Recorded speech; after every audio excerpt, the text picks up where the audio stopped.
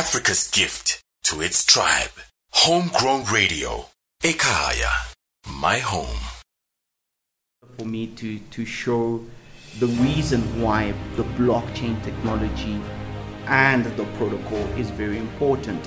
And I think what they were trying to achieve back then is what's important for me, you know, when we talk about protocol, right? To have a decentralized system where you can reduce cost.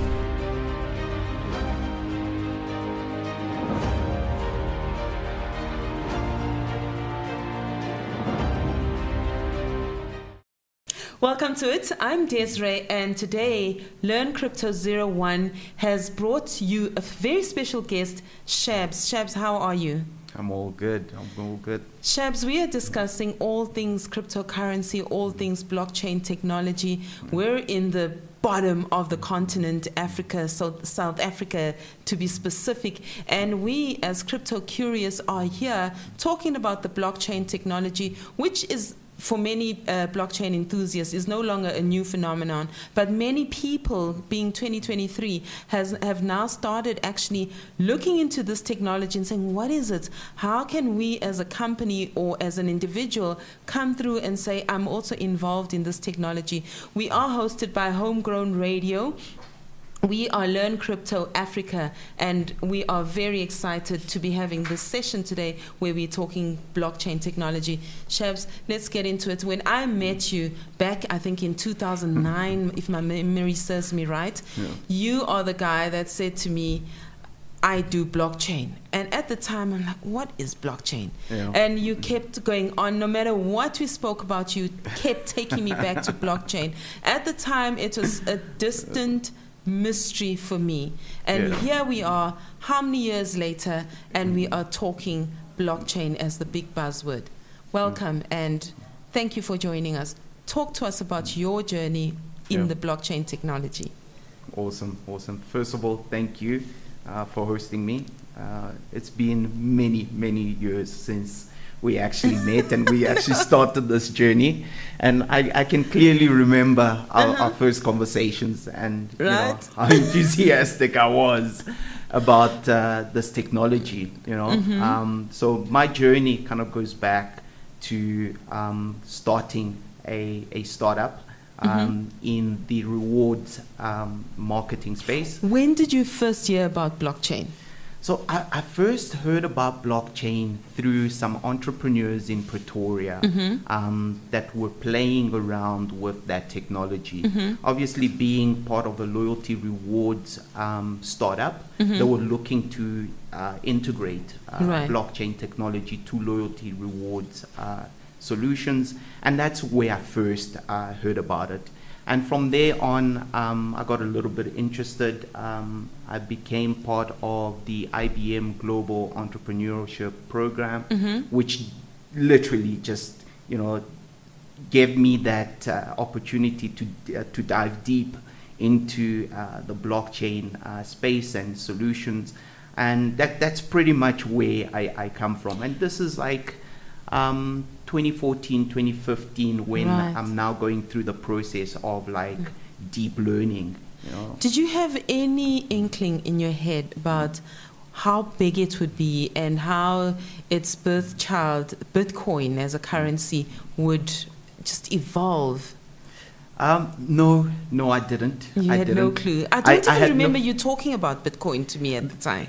Yeah, I didn't have a clue, but the one thing that I did focus on very early on in my journey was use cases. Right. I never just wanted to focus on the transactional aspect, talking about investment and Bitcoin and what that could do for one's individual journey when it comes to making money. But I wanted to focus on the use case. What exactly is Bitcoin trying to do? At that time, what use case were you thinking about? And is that use case still relevant now?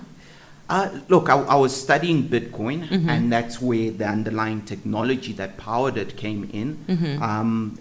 Back then, the remittance space was exactly where I was looking at, but all in all, I think that industry has developed into an amazing industry. The Bitcoin, the currency. Remittance, but also from an investment perspective, Bitcoin has just done over and above what anybody ever expected. So if you invested back then, it would have been one of the best investments. Yeah. And what makes Bitcoin a sort of the attractive point or the attractive currency is its protocol, which back in 2009 was signed and sealed and put onto a ledger by the great Satoshi Nakamoto, who's become a mysterious entity. Yeah. It was the protocol. And what do you still feel about that protocol now, especially in the light of all these other altcoins that have come into light? What do you think about that protocol right now? So I think that Bitcoin set the base, to be honest, and that protocol now is what is used to be able to differentiate and build different varieties of protocol or systems. When you talk about these protocols and you talk about altcoins, you have to remember that the one place where you start from is the Bitcoin and what that was supposed to do, right? I think for me, and again, I'll come back to a couple of simple concepts in order for me to show the reason why the blockchain technology and the protocol is very important. And I think what they were trying to achieve back then is what's important for me, when we talk about protocol, right? To have a decentralized system where you can reduce cost, where you can be able to do peer-to-peer sort of payments, where you can have trust that is not centralized to any government, that is not centralized to a private system. I think those are the critical sort of elements that one should think of, when you're looking at what these systems are supposed to do, right? So going forward, altcoins, I honestly believe that we have seen so many different variations, some good, some bad. And now we talk about the things like your computing power, your costs, and so on. So in terms of protocols, I think those are integral to the system. Right. But the use case for me is always where I land up. Absolutely. The use case is what will determine whether an altcoin is going to go further than one is expecting, or where it's just going to be another fade that everybody's talking about. I love the fact that Bitcoin just opened a gateway for so many other opportunities within the blockchain space. But when I look back at the fact that it's a retaliation project, which is Bitcoin, a retaliation project to the global fall of the markets back in 2008, it was more of a political retaliation to the status quo, which says that centralization and banks and big corporates, they've come to own so much of our pockets, and they decide when and how we actually own what we generate. And if they decide to make it all crash, they can do that. So that retaliation project was meant to put power back into our pockets. Yeah. What do you feel? What do you think has happened since then? Do you feel like that has come to play, or with all the bulls and the bear markets that it has fallen flat in its face? Look, I do think that it has made an impact. And if you want to look back, Bitcoin is what? Maybe 12 years old now? Oh, yeah. So it's been some time. It really only started taking off around about 2011, right? Yeah. So from the inception of the project to where we are now, right? It's taken some time, right? Yes. So we haven't quite gotten into the mainstream as of yet. I do believe there's a lot of hype when it comes to crypto investment, and Bitcoin being the first and being a solid investment when it comes to crypto. Yeah. You know, that has worked out pretty well. You know, it has worked out pretty well. But one of the things that we are still seeing when it comes back to the banking system, regulations and finance, is that it hasn't really changed, right? It hasn't really changed when we talk about how the bankers are still being bailed out, and how they still are making the sort of decisions that they've made independently, good or bad, right? They're still doing that, right? It's kind of like... well, you can admit as well that there's no moral conviction from their end to actually go digital assets. Digital assets are counterposing what they are doing. So if we're talking decentralization, power to the people, economic power to the people, or financial power to the people, versus centralization, which says a few of us still own all the control. So there isn't really a conviction to move fast, going towards blockchain technologies, going into digital assets for the banks. So yes, the fight is still at its early phases, or it's at its infant stages.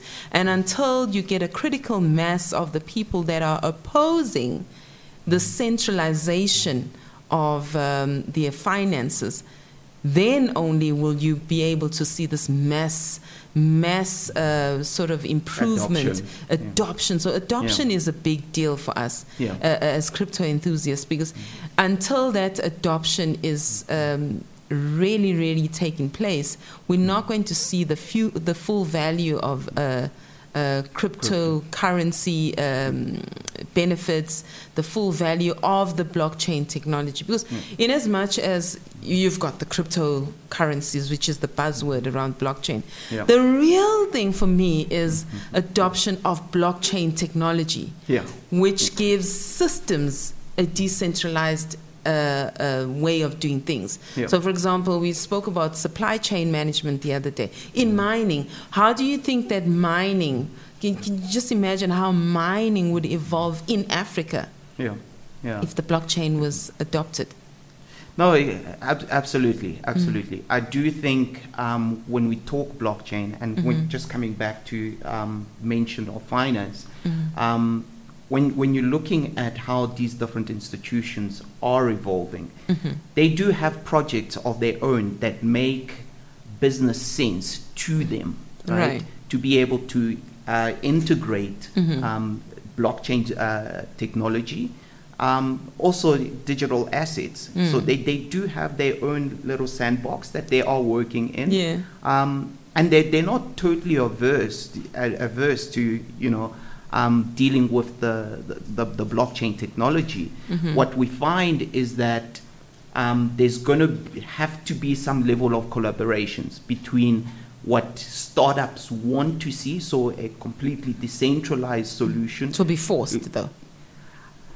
I don't know if it's going to be forced, because they're in a power position, right? So your financial systems are in a power position. So I don't think you can force them. I read a while back somebody describing the relationship between a startup and a bank, and they said, this individual goes to a bank and he says, well, I'm a tech startup. I use blockchain solution, and look, I can save you money doing ABCD.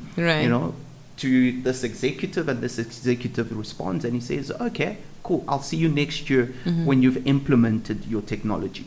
So a year later he comes back, hey, listen, I've implemented my technology. So, would you be interested, to take up my technology within your organization? And again, it's like, well, you don't have critical mass yet.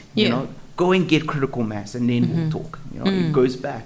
And eventually 5-10 years goes by, and this little startup now is like progressing nicely, and they've got everything that was needed from a banking solution. So now imagine the old guard is out, and the new incumbent comes in and he says, well, that's an amazing technology. This company, the startup that has been struggling to build itself for the past 5 to 10 years is actually what we need. So what do they do in collaboration? Hey, listen, we'd like to buy you out, right? So typically that's what happens, right?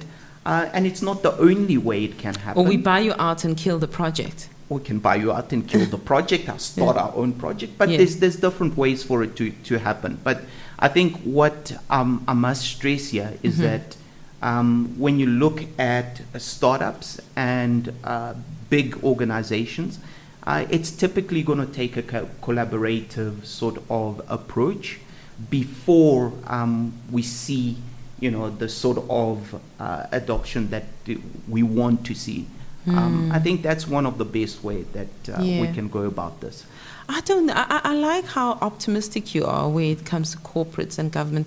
I'm a bit more of a, skeptic, mainly because I truly believe the whole move towards decentralization is a great one, because if there's one thing that we're going to use as a tool to bridge the poverty divide, especially in Africa, is to decentralize things. Now, one of the biggest challenges is getting the knowledge and information out there to the masses, right from the person who is knowledgeable to the least knowledgeable person.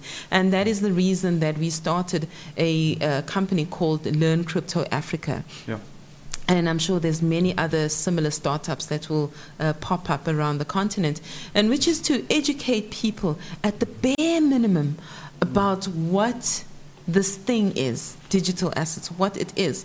I mean, even universities have had to adapt to this and actually put together courses that teach people, but not everybody ends up in university. So we thought, let's put together programs so that people understand, at least get all the material in one place, so that people understand what we are dealing with when we're talking about digital assets. Now, back to our continent, Africa.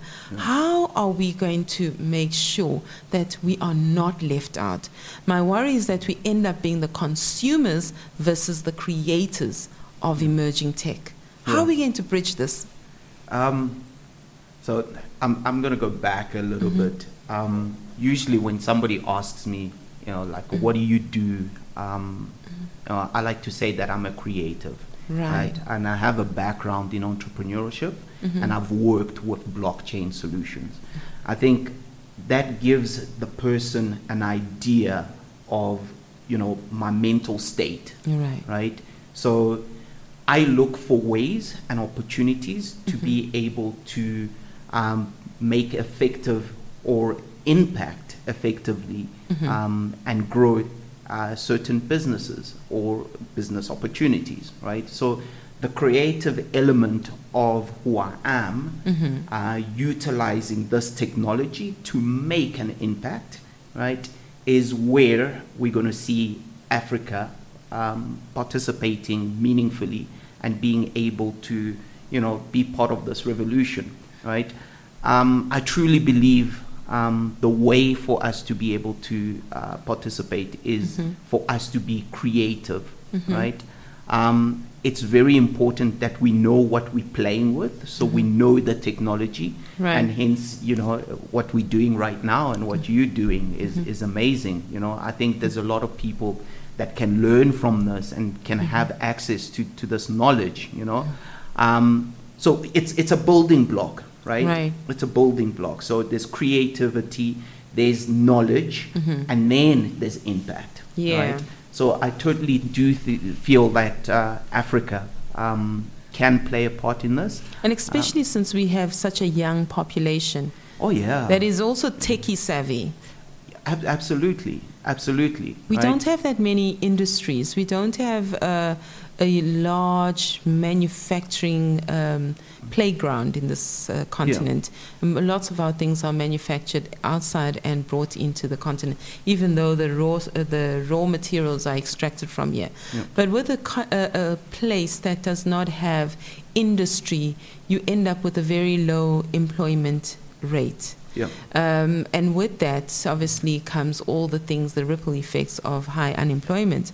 So I think that the blockchain space, it would give us an opportunity to somewhat play in there. Of course, there's the advent of open AI now, and everything is turning to going into the AI space. Yeah. Those are all the areas that we could play in, but we got to get in early.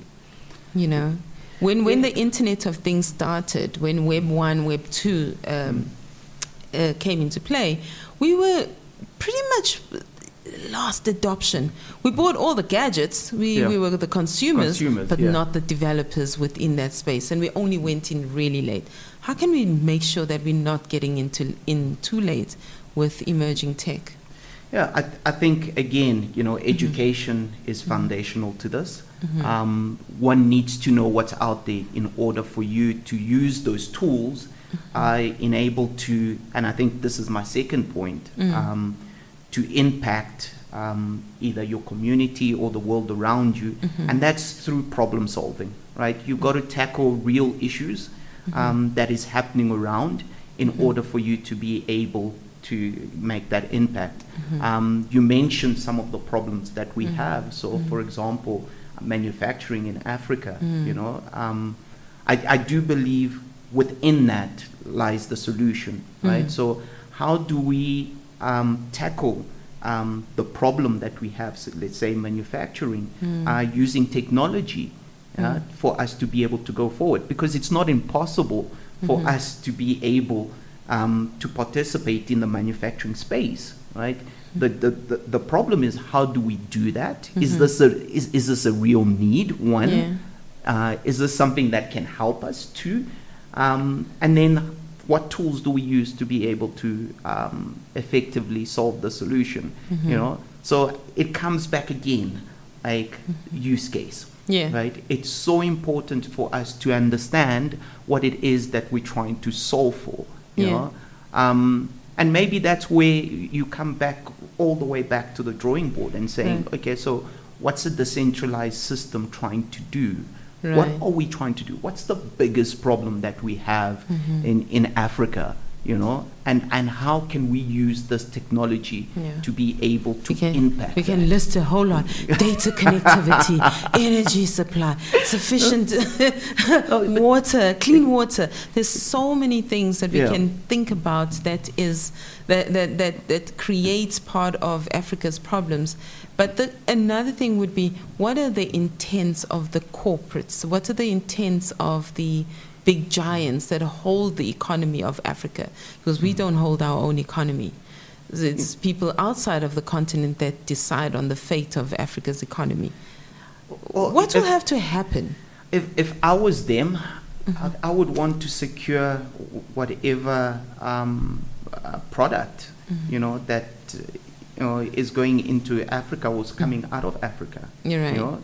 So that would be from a business sense, you know. So I would think about it from a business perspective first before I can choose the solution to be able to implement, you know. And I think that's pretty much where it is right now, right? Because if it's not making business sense, why would you spend the money to be able to do this exercise? So in that way, you mentioned supply chain management, and that's an area where, you know, one can be able to effectively make an impact, because you've got all these big organizations from, you know, Western and Eastern East Asia, you know, that typically want to know what their supply chain look like. There's laws in Europe and the US that reinforce this, right? It's almost like know your customer that the banks had to do, where now they're looking at manufacturers, end product manufacturers that produce things like a cell phone. They're saying to them, look, you know, we're going to put the laws in place for you to know exactly what's coming into your supply chain. Right. Because we don't like the not just the story, just like the story associated to the brand that is coming out of areas that you are dealing in. Right. You know, So that becomes important, right? Such as child labor. Such as child labor, you know. I think that sort of push is coming from the consumer, from the European and US market. You know, the consumers want to know where their product come from. They want to know who you've bought your minerals from. They want to know whether child labor or forced labor was utilized before they get their cell phone. So would you say that it's sort of one of the solutions or use cases could be to bring back ethics into some place where ethics had started falling way off? Yeah. Okay, that's a very interesting point. Yeah.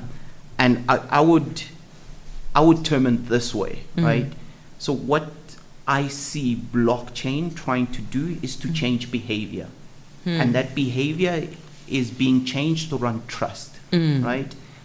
So what you want is for different individuals who participate in this project to be able to follow a certain degree or a certain behavior when it comes to doing business, right?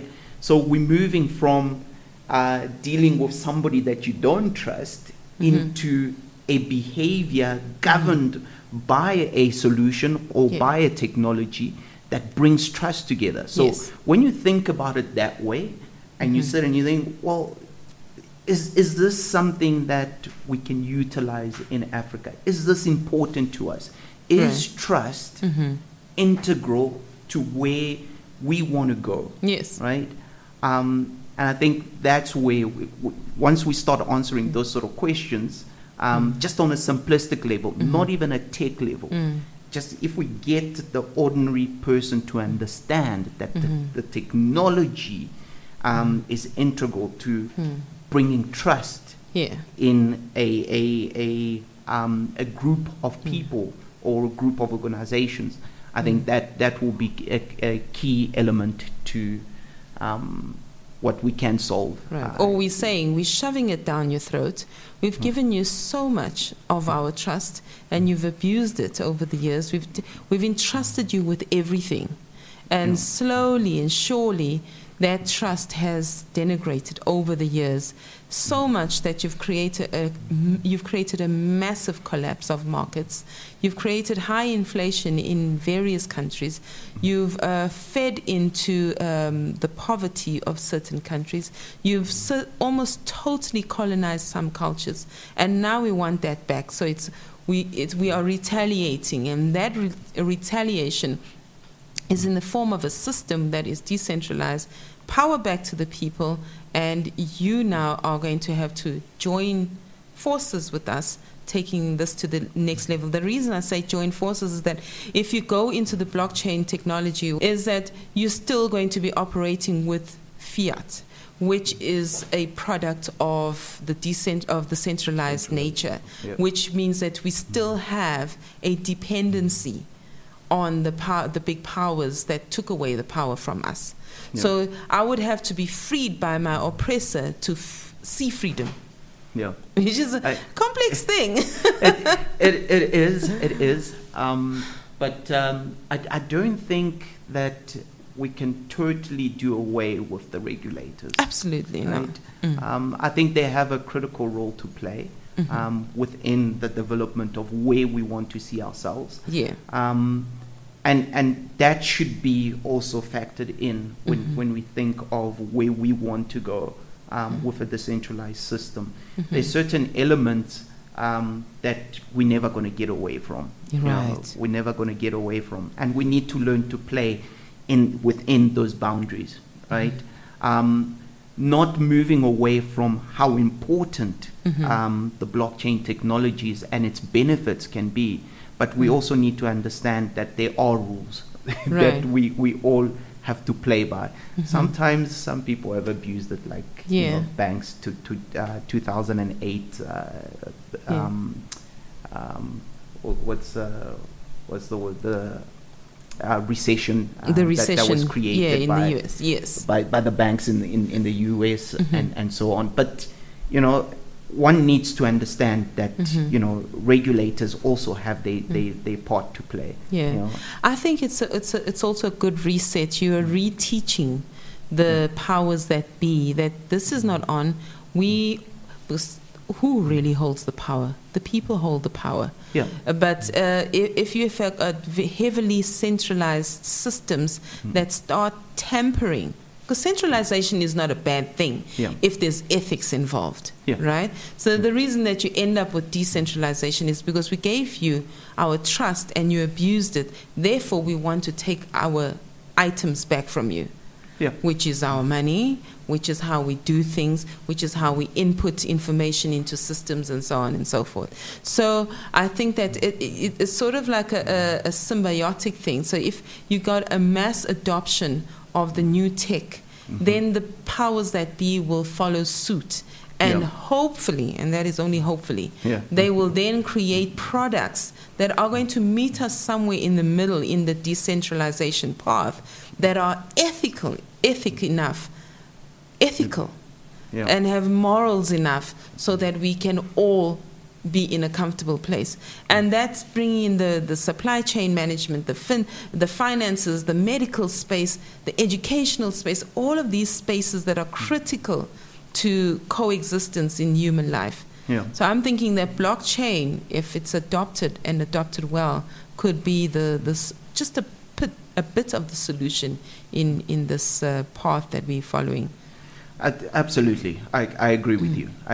I think we need to look at where we can get our first wins, right? I don't think that governments are typically going to be your first adopters. No.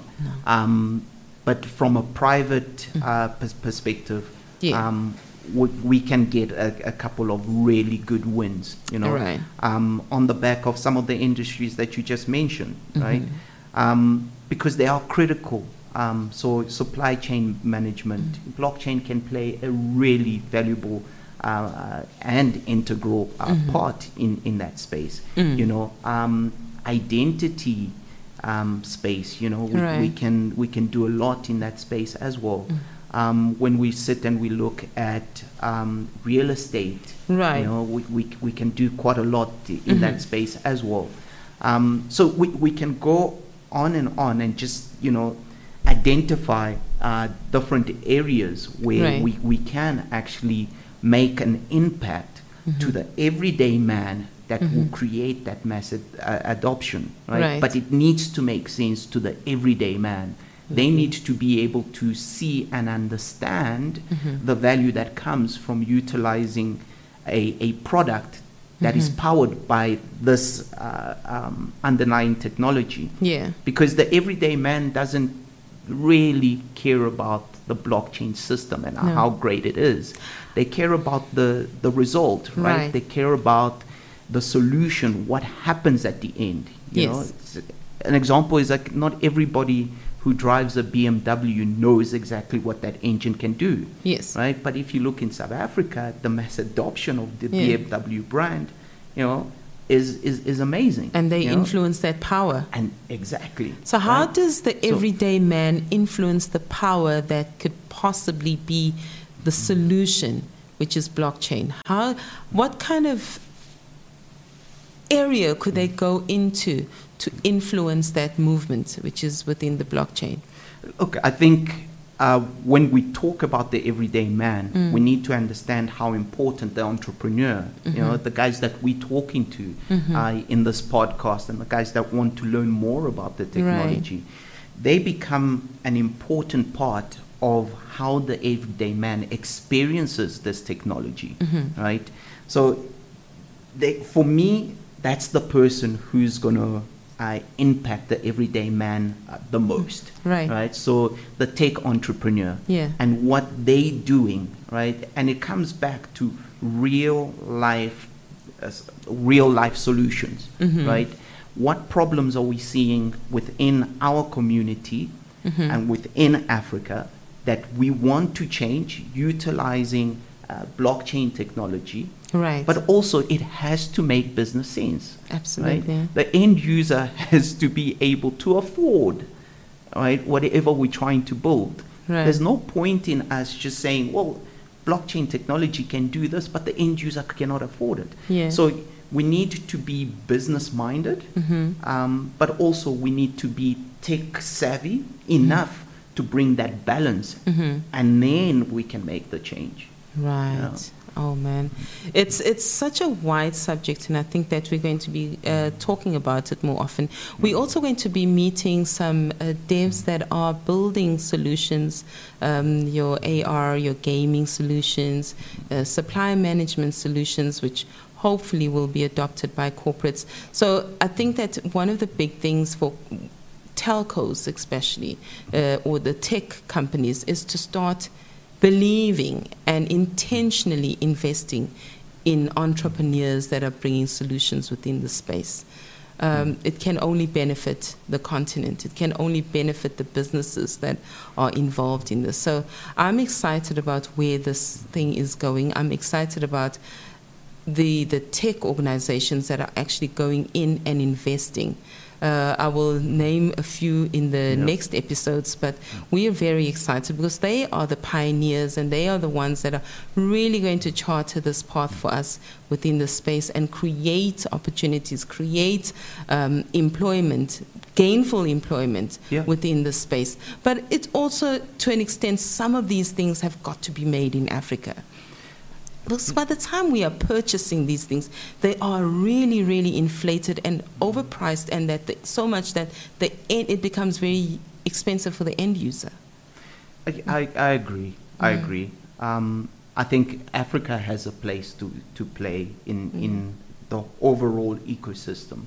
And I think we have to be brave enough. We have to be brave enough to try. You know, I think what is happening from your partners that you might mention in a couple of episodes, and maybe others, they have to be able to risk. They have to be able and willing to take the risk, to see that improvement, to see these new technologies built here. Because if you look at any areas where you saw or you see startups developing, whether you look at America, you look at Europe, Asia, they all did a couple of things right. And first and foremost, it was they decided that we're going to invest in this place. Absolutely. We're going to invest in entrepreneurs. Absolutely. And I don't believe that the initial investments from, let's say, the guys that started way back, the Paul Grahams of this world, it was just about, profits. Yeah. It was exploring. You got to explore first. Right? Yes. Is this probable? Is it doable? Then from there, you say, well, we've learned a couple of things, so let's push beyond these boundaries, right? Let's put more and more money in it. But we cannot get to the level where we compete on a global space when we're looking for return on investment from the word go. Absolutely. Right? We're just never going to get there. Yes. Because then why should I spend my time as an entrepreneur to try and build something when I know that, I might not get the return on investment as an entrepreneur? Yeah. Right?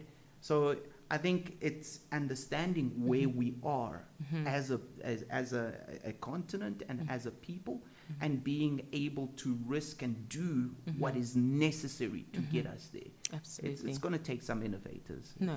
And risk-taking and patience. So in our next episode, we're going to be speaking with some tech entrepreneurs. We're also going to be discussing all the opportunities that exist, some that are already in the continent and some that are threatening to come into the continent, which are all techie opportunities that you as an entrepreneur, you as an inspired enthusiast can possibly venture into. Shabs, it's been such a beautiful moment chatting with you.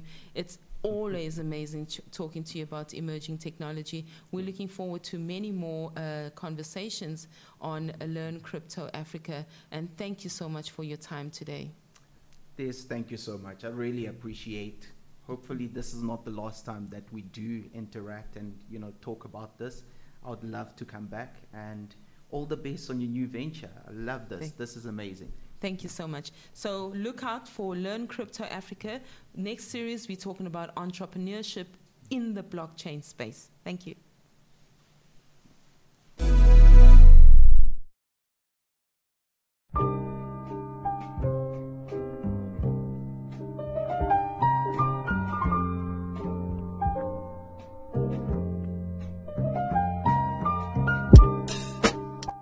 What is cryptocurrency? Allow me to please sit down.